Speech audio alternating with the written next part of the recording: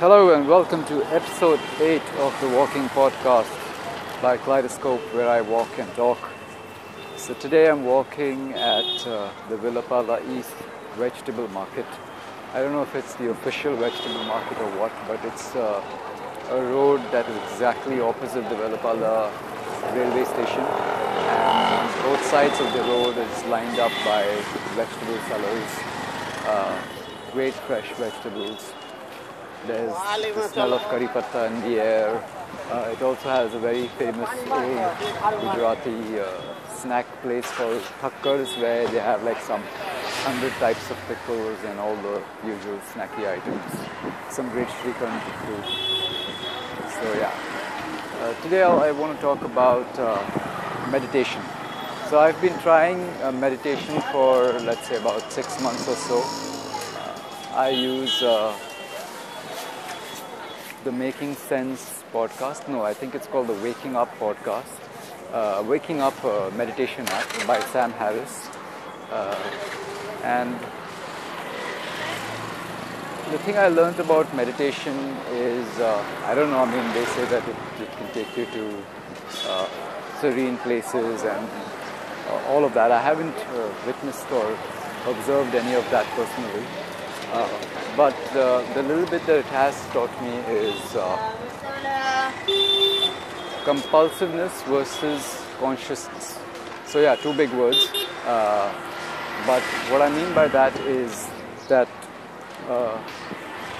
when something happens to you or when someone says something to you, there are two ways that you can react. One is compulsively, which is, just in the heat of the moment and just say things compulsively, or even do things compulsively, whether it's eating or drinking or whatever. A lot of us just kind of live compulsively, which is without much thought, you just kind of react. And while that might be the natural instinct thing to do, meditation, I think, has taught me a little bit at least, is to react consciously. By that I mean that you think about what your reaction is going to be. So you don't react right then, but you just kind of not do or not say anything, and you think about what you want to say and then kind of say that. So whether it's at work or whether it's the way you live or just talking to people, doing things consciously as opposed to compulsively, I think that's a big shift in the way I started thinking after doing this whole meditation thing. As far as actually meditating and going into some kind of zone, that hasn't happened to me yet. But one of the things that I did notice is just looking at feelings or emotions as like a wave that's just passing over you. So it's not something that's permanent. If you look at your feelings as just that, then that kind of helps you deal with the situation. Otherwise, you're just so intensely caught up in the moment or in your emotions.